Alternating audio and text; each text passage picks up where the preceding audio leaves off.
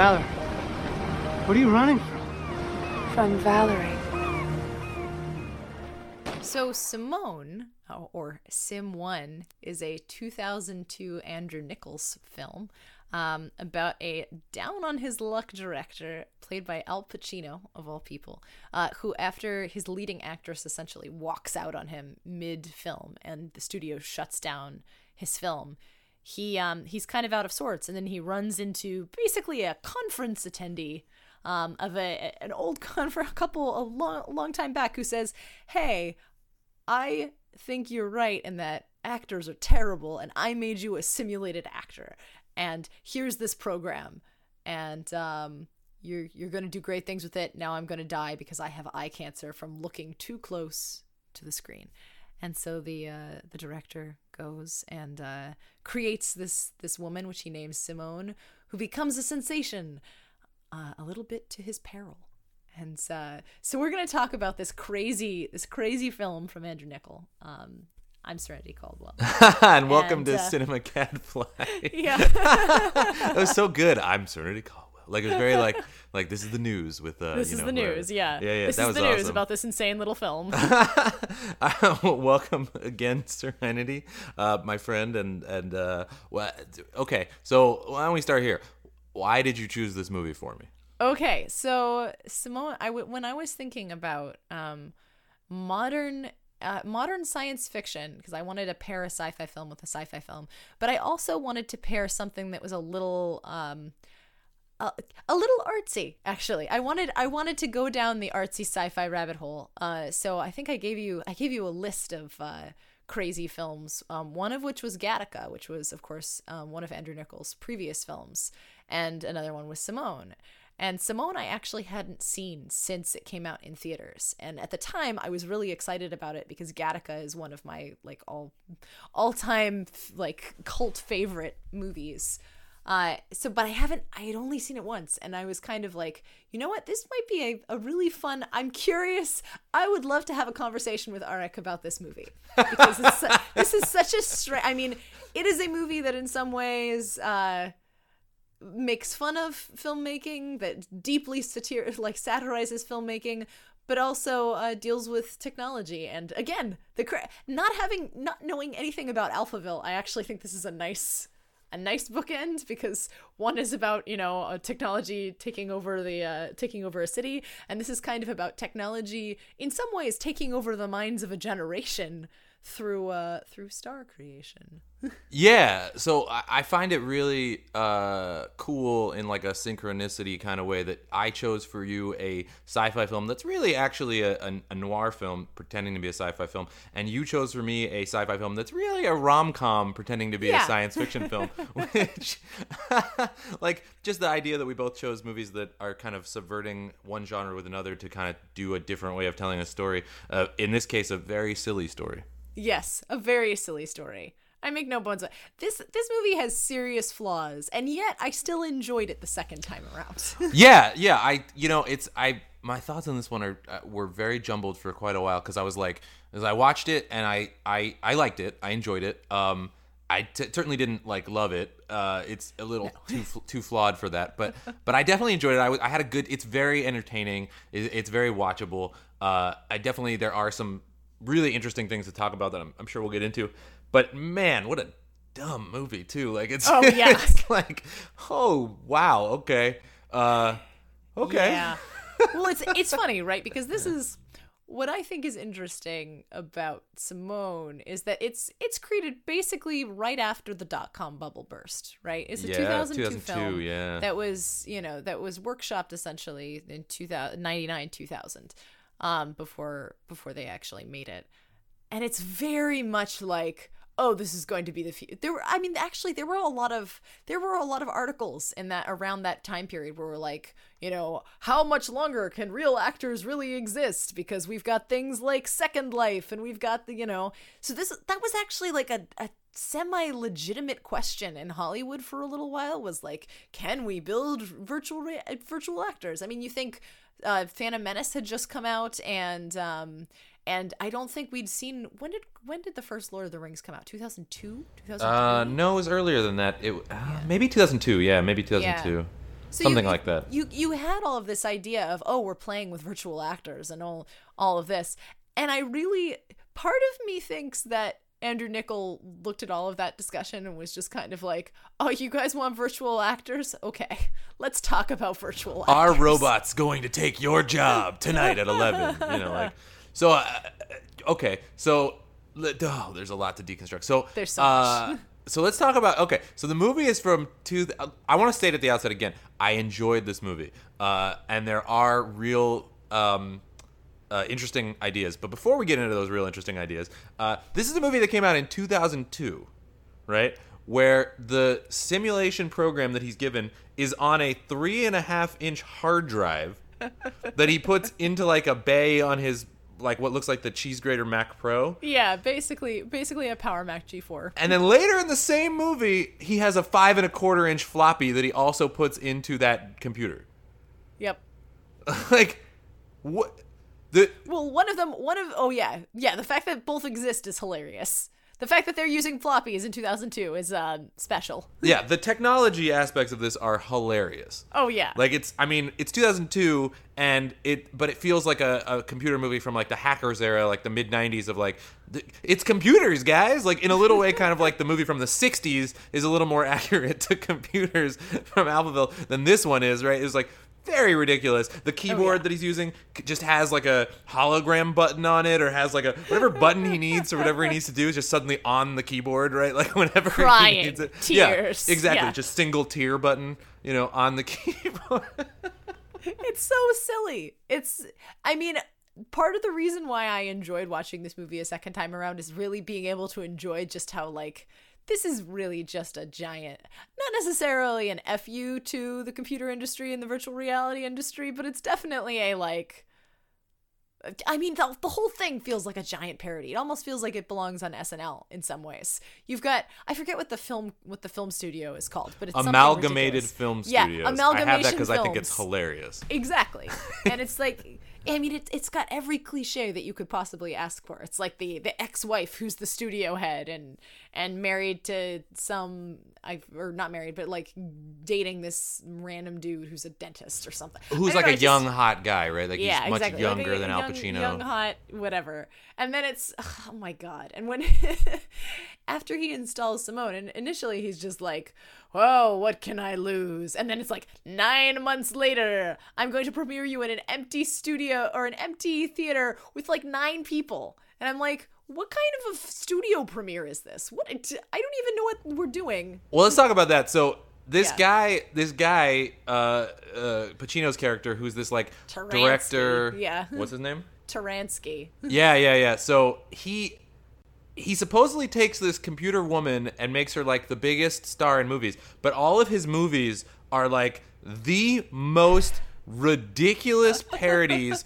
of like art house films. Like he calls out Cassavetes. He's like aping Antonioni. All of his movies are he's aping Antonioni. Like all of his movies are like monochromatic and are like weird coloration and with stupid names like Eternity Forever, which is hilarious. But they're all like the most ridiculous like parodies of classic art, like art house, like woman stares into the distance and says something way too like clinical to ever be something anyone would ever say ever. Mm-hmm. And then like the audiences are losing their minds. It's like it's like every pretentious, overwrought film student's dream that like I'm gonna create this amazing idea that's been in my head forever, and people are gonna somehow mainstream America is gonna lap it up.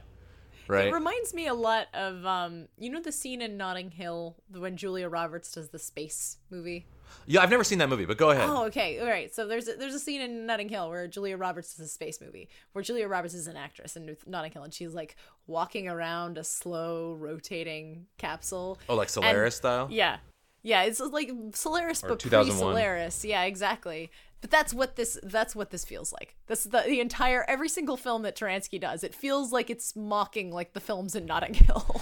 It's so ridiculous. At the same time, like it's a really interesting idea. I mean, I think it's ridiculous. Maybe my favorite part of the movie is that mainstream America loses their collective minds over this ridiculousness. But there is a really interesting idea of like someone like a Rossellini or an Antonioni, but like a director who was famously very hands-on with the actors and really viewed them as like a tool as opposed to as a person. You know, there's some directors let actors act, some directors try to micromanage the actors, and the idea that one of those micromanagement directors who's really thinks of themselves as a, you know, this movie, the guy thinks he's like the most auteuriest Oh of yeah, auteur. he thinks he's God's gift to film. Exactly. And so for him, the idea that he now has a virtual actor where he's saying the lines for the actor, which is what a lot of these directors would love, nothing more, right?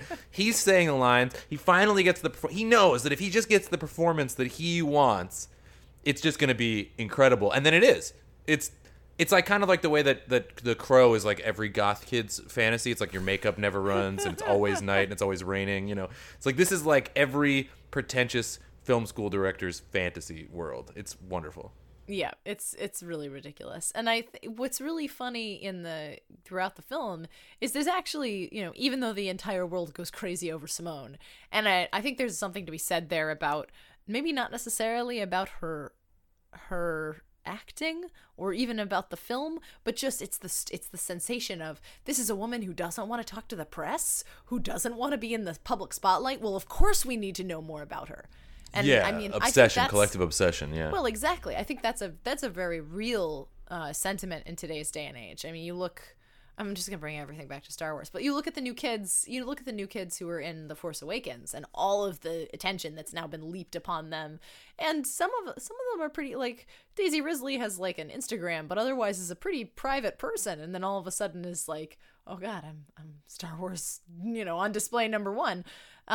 We get obsessed over this. We like the collective world who is into pop culture, you know, oh, this is a pretty woman who has appeared out of nowhere and is now a superstar, but we don't know who she is. We don't know where she came from. We don't know her story. We don't know any of it. I can see, like, I can definitely catch into that part of it. Oh, totally. It's like if she's not in People magazine in one of those like celebrities, they're just like you sections where we know how she takes out her trash. Everyone's like, what? Who is? Oh my God! You know, and you know, and the actress who plays Simone is, you know, very attractive and this and that, and the mysterious quality for sure. Definitely, I think would I think that makes I definitely think that's plausible. I think actually the whole thing, like, although I think when I was watching the movie, one of the thoughts I had was if we actually could do this technologically right now, I actually think people wouldn't be that upset.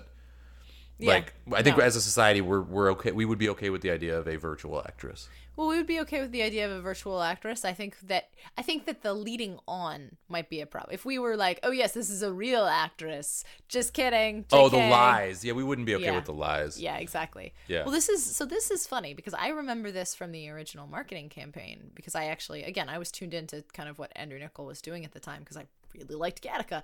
At the time, they were actually promoting this film as like, we're, you know, starring Simone as herself.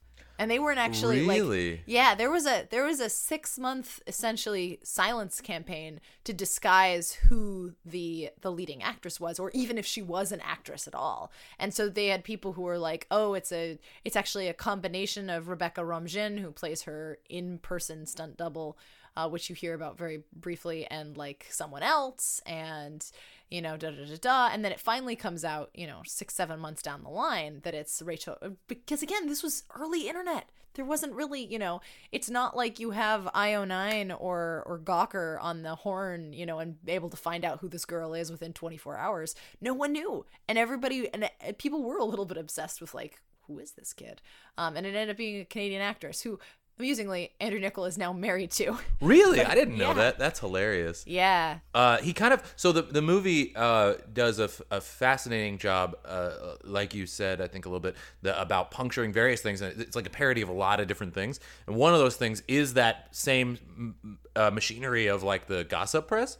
So there's this like dude who runs clearly some sort of gossip magazine, and his assistant, who is played brilliantly by one of my favorite actors, Jason Schwartzman, who such a good cameo role for him. I know he has almost no time in the movie, but I love every single thing he does. Yep. But that guy, obsessive about, I mean, you know, driving out to the desert to see where this shot was supposedly filmed, and like just, you know, combing through what would be her underwear. Yeah, definitely. Yeah. There's some sketchy stuff for sure. But like, it's actually a really good parody as well of like the the need for the public that, like you said, kind of actually happened. And now, I mean, in a weird kind of way, as dumb as this movie is, it's ahead of its time.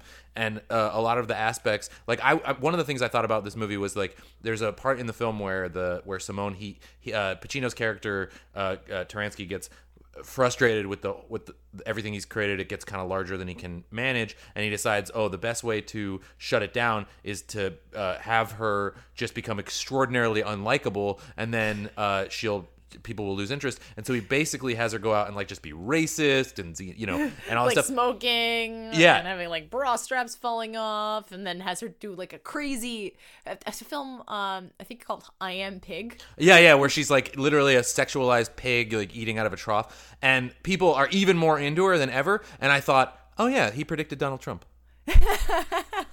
Right? Like, oh man, is Donald Trump CGI? Because that would I actually wish. make my day. But like, do you know what I mean? Like, he just like he doesn't work. And I mean, Michael Jackson found this out too. Like, being off-putting doesn't actually accomplish what you want. All it does is change who is obsessed with you or how they're obsessed with you. And it just made people like her more, because now they're like, but really it was very Donald Trump, because it was like, oh, I like how much she's a straight talker, and she's not one of those Hollywood elitists. She just tells it how it is. She's like me, blah, blah, blah, Meanwhile, she's saying horrible, hurtful things. Yeah, I didn't even think about it like that, but that is basically the perfect way of describing it. Yeah, I mean, it's so funny because I think parts of this movie are so on point like that in terms of their, the satiric jabs that they have and the overall construction. And then there are parts of it that are just like, oh my God, what? Like, so dumb. The entire poor Catherine Keener, her entire character is just an idiot. They waste Catherine Keener. That's a hard thing to do. Which is crazy to me, because like Taransky is supposed to be kind of a jackass, and that's okay to me, because I feel like the film is embracing his inner jackass and the fact that he's a terrible, avant-garde artiste director. But they really flatten Catherine Keener. They turn her into a two-dimensional, like, typical whiny ex-wife studio executive. And then at the drop of the hat, they're like, oh no, I still love you. Everything's fine. I just, everything. Well, I think that's kind of the worst thing about her, is that they reduce, because for a film that's trying to puncture all these stereotypes and all these like ideas and stuff, to have her basically be just like, oh, he found someone else, now I'm jealous and want him back, is really unfortunate. It's awful. It's just awful. Again, the film could have been so much better than that, because it goes sometimes in directions where you're like, oh, this is actually an interesting critique of the film industry. This is an interesting critique of our society. And no, we're just gonna go to stereotypical women being jealous of each other, which is really frustrating to me. There is, I think his daughter gets some pretty good stuff in this movie, but also kind of gets ruined in the end of it. Yeah, an early Evan Rachel Wood performance, right? Yeah. Like, which I was like, whoa, hey, I know who that is. As like a 12-year-old. Yeah, whoa. That's the thing. For a lot of the movie, I thought, oh, she's cool. Like, she totally knows it's fake and like is in on the whole thing, and then she's not. Yeah. And I was like, oh, that sucks. Like, but you're the computer genius. Yeah. Well, yeah. That. Oh God. When she just sits down, she's like, viruses can be Yeah. I'm like, okay, no. But like, well, again, it goes back to clearly Ender Nickel, etc. The whole community just does not understand how computers work in 2002. No. Definitely not. They're just like, computer, click, click, click, click. Yeah. We can do whatever, right? Yeah. Oh my gosh. I will say the one lady that gets actually really, I think, a really good sort of transitional portrayal is actually Winona Ryder's uncredited character. Yeah, where I agree. we've got Winona Ryder plays this basically stuffy asshole artiste who storms off of the set because there weren't properly colored M&Ms or jelly beans or something. Mike and Ike's. I just really like Mike and Ike's. Oh, they're red Mike and Ike's. How dare you? Oh my God. And then she comes back midway through the film to audition for Taransky's latest film.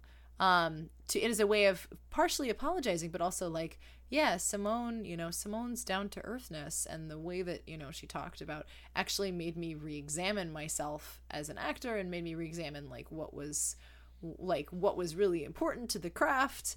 And then she gives probably one of the best actors acting on screen performances that I've ever seen, because it's clear, like, it is clear that she's acting, but it is such a wonderful performance of someone acting something raw and real and beautiful, that I don't know, it's the one moment in the movie that actually like hits me in a deep place, because it's the, especially after you've been seeing all of this like very fake,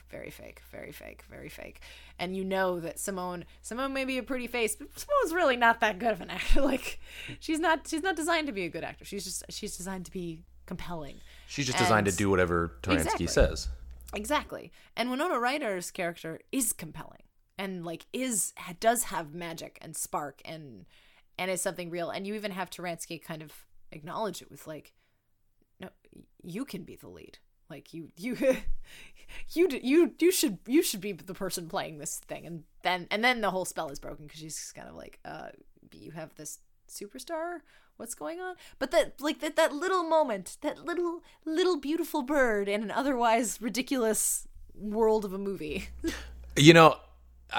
Yeah, she's actually, I mean, she does the best job actually acting of anyone in the film at any point, and she's a minor character that isn't, as you said, uncredited, which is hilarious. I think that among the many things that this movie is doing, one thing I thought was Hollywood is obsessed with our obsession with it. Mm-hmm. Right? And so like there's such a strong vibe of that in this movie, of like all these, because you mentioned like she's just like the absolute stereotype of a spoiled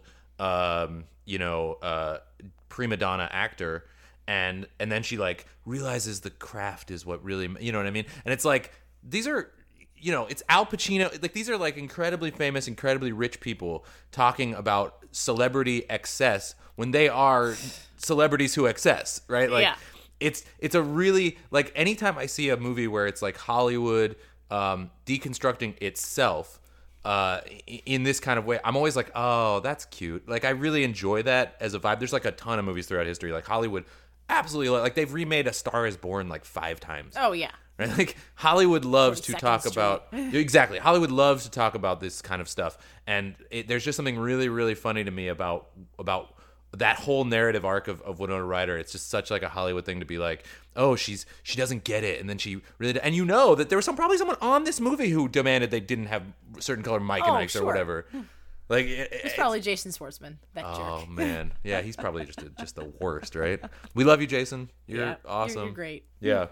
No, but she is really great, and her playing super spoiled is really great, because she doesn't really have that, her character, because in a lot of ways, like Hollywood people or famous people of any kind have a public persona that is a character that they're playing just as much as anything else, right? And Winona Ryder's sort of character, because it's like, this is definitely a movie where it's like the actors are playing characters, but they're also kind of very recognizable in their own way. Like, you're not really supposed to lose them. It's like, it is important that it's Winona Ryder in a sense. And so Winona Ryder being like a super spoiled brat is very against her sort of public type, and I thought that was a lot of fun. Oh yeah. And she just, I don't know, I love Winona Ryder, and having her in a movie is like, oh, Winona Ryder, I remember when you used to act. It was really awesome. One thing that's very, very dated in this film is the notion of, oh, you're a movie star? Guess you have to be a pop star now, too. Oh, yeah. She has to suddenly record music and, like, perform live concerts. It's like, what? I'm like, oh, I'm sure Hank coded musicality into this woman's, vocoder, and I don't know. It was... No, dude, like, this director guy just is also a computer genius on the side that he didn't know about till he suddenly had to. Oh, yeah, now he has to figure out how to program holograms, which, by the way, don't exist in this universe, but now sort of exist. Yeah. We'll just turn on a lot of smoke. No one will notice. Yeah, exactly. Lots of smoke, and, yeah. I mean, I guess Tupac came back or whatever, but, like, he didn't look... there's people are at this show. I guess it's the power of suggestion, right? Yeah. That like they believe she's real, and so well, and they see the giant screens, and no one can get too close. I don't know. It's silly. Again, there's for every little bit about this film that's beautiful, there are like 5 parts that are just dumb, dumb and silly and ridiculous. Yeah, I think ultimately this is a really interesting experiment that didn't succeed. It's very entertaining. I know that I've actually never seen. This is the first movie of his that I've seen. I never saw Gattaca or The Truman Show, but I know that coming off both of those, this was like pretty highly anticipated as a next work, and it's not been treated kindly, I would say, by history. But I'm really glad I saw it. I thought it was definitely a lot of it. It is kind of funny to think that he thought this was going to be like successful, because there's so much. I mean, like, I appreciated Cassavetes' reference. I'm not sure that that's what the general world will. Well, I think that's the point. You think about Truman Show and you think about Gattaca, which I can't. It shocks me that you haven't seen either of them, but I'm not surprised. People think because I do this podcast that I've seen. It's like every time I have a guest, they're like, I'm not going to be able to think of anything to make you watch. I'm like, literally, I've never seen any movie. Like, you're going to be fine. If it's not in the Criterion Collection, I haven't seen it. Okay. Even then, I'm working my way through. Most of the guys that write about the Criterion Collection, it's like they're watching everything for the 5th and 6th time. They don't believe it either. But I'm like, I'm watching all these movies for the first time. That's why I'm doing this, is to learn, right? Oh, totally. Yeah. But yeah, I mean, Andrew Nichols has always had a problem with even with his previous films of I think his goal in some ways, like Godard, is he wants the cerebral experience. He wants to kind of pull back a layer deeper and really look at the meaning of like what it means to be human and what it means to interact and what it, and Truman Show is a huge sort of play on that. And is Gattaca to a certain extent. But with S1m0ne, I think he didn't have a bounce back. Like with Truman Show, he had, I forget who directed Truman Show because he only wrote it. But he had the director of Truman Show to kind of like bounce heads with and actually trim and craft the narrative. And he had an all-star stellar cast with Gattaca. And Gattaca, again, flawed films. They're not perfect films, but I appreciate, like, in some ways, I'm like, I appreciate where you're going, even though you don't quite get there. In S1m0ne, it's like, you get 35% of the way. And then there's like huge dip. And then like, you kind of get, I mean, again, it's an entertaining film.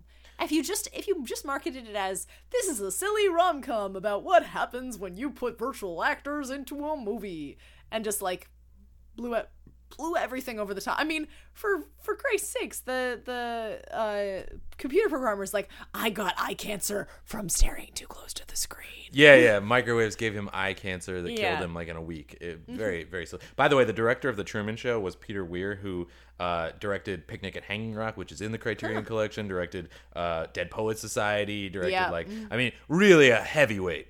Right, so maybe that's partially what was missing from this show. This one is that he was like, "Oh, I've been around these guys. Now I can do it on my own." And maybe he's not right.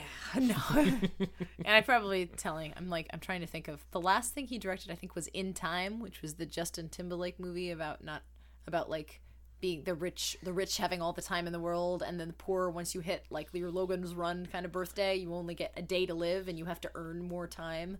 And again, like they're these really interesting concepts that don't necessarily always go where I think he wants them to go. Yeah, his career's kind of gone down. I mean, after that, he did The Host, and then Good Kill most recently, which I've never heard of that one. Yeah, never heard of that. So. I think I only pay attention to his sci-fi movies. Yeah, I don't. The Host. Oh Lord. I don't even. Yeah. He started out so strong, An American. Oh God, Ethan. Oh, I'm so sorry. It's a bit of a train wreck going forward. Yeah. Unfortunately for him. I mean, I like that this movie's trying to do something. I think probably it would be hard to have any sort of rom-com that also functions on that second level. Probably. I mean, maybe, I don't know. There's probably a way to do it, but like he definitely doesn't achieve any of his goals. But it's a very entertaining train wreck. It's just silly and fun, and there's a lot of like there's some like really fun lines. There's some nice moments, and I definitely found parts of it really, really funny, and that, you know, and Pacino hamming it up like, oh yeah, like well only Pacino, I mean, can. he is the saving grace of this film, where it's, I think like one of the reasons why this is so much fun to watch is Pacino just being allowed to play in the character of like this failed film director, and in some way, again, going back to the stereotypes and playing with the satirical nature of the film. I think he really has fun of the idea of, let's just really dive into what it means to pretend to be an auteur film director. And for that alone, I'm like, I will watch, yes, Pacino, I will watch 2 hours of you pretending to be a film director. Pacino really is like, he should have been like the greatest character actor, you know, of all time, and he just kind of ended up a leading man somehow. But it's like he's really stretched. It's not, you know, this is like right in his wheelhouse of like, I'm gonna be the ridiculous, neurotic, you know, auteur dude who's just doing my shtick and like has a lot of tics and all this kind of. It's like. I don't think he even had to sweat to do this role. You know what I mean? No. He came to work and had a good time. He seemed like he had a good time.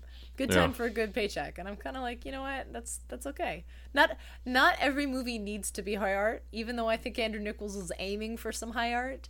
It's still, you know, it's still a fun time. It's adorable. It's like you want to pinch his cheeks and go, you guy. Oh, you thought you could. Oh, you're trying to criticize the film industry. That's really This is so great. Look at you go. Yeah. So, but I mean, you know, if you want to watch a stupid, silly movie, I'll watch it. I would watch it again. I mean, I like this kind of thing. There are many. I feel like as far as stupid rom-coms go, there are like many stupider. There are many rom-coms that are just terrible. Oh yeah. At least this one's attempting to do something. Yeah, most of them aren't even doing that. It's funny. Yeah. In parts. All right. Well, now that we've, you know, full-throatedly defended, I recommend. People are like, this movie sounds terrible. Why? But no, it's an enjoyable train wreck. There's enjoyable train wreck, exactly. And you know what? As we learn from this movie, we don't hate train wrecks. We just become more fascinated and obsessed by them. Facts. Yeah. Anything else you wanted to get in there on this one?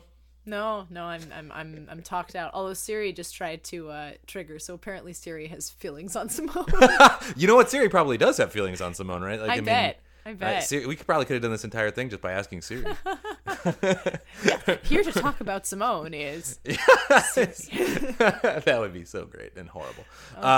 So Serenity, why don't you let people know where they can find? Yeah, they can find me at Saturn SETTERN on Twitter and Instagram, as well as on imore.com. I'm their managing editor, and on The Incomparable, where we most recently talked about Hamilton and a couple of other various, if you like nerdy things.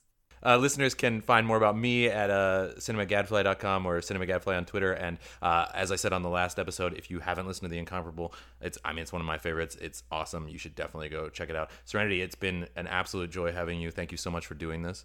Likewise. Thank you for having me. Awesome. I always like talking about films, so...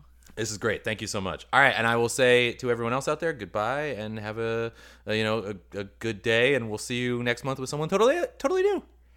Yay! Bye. Veronica. What you don't understand, Clyde, is that love is like a wildflower. But that flower only grows on the edge of a very high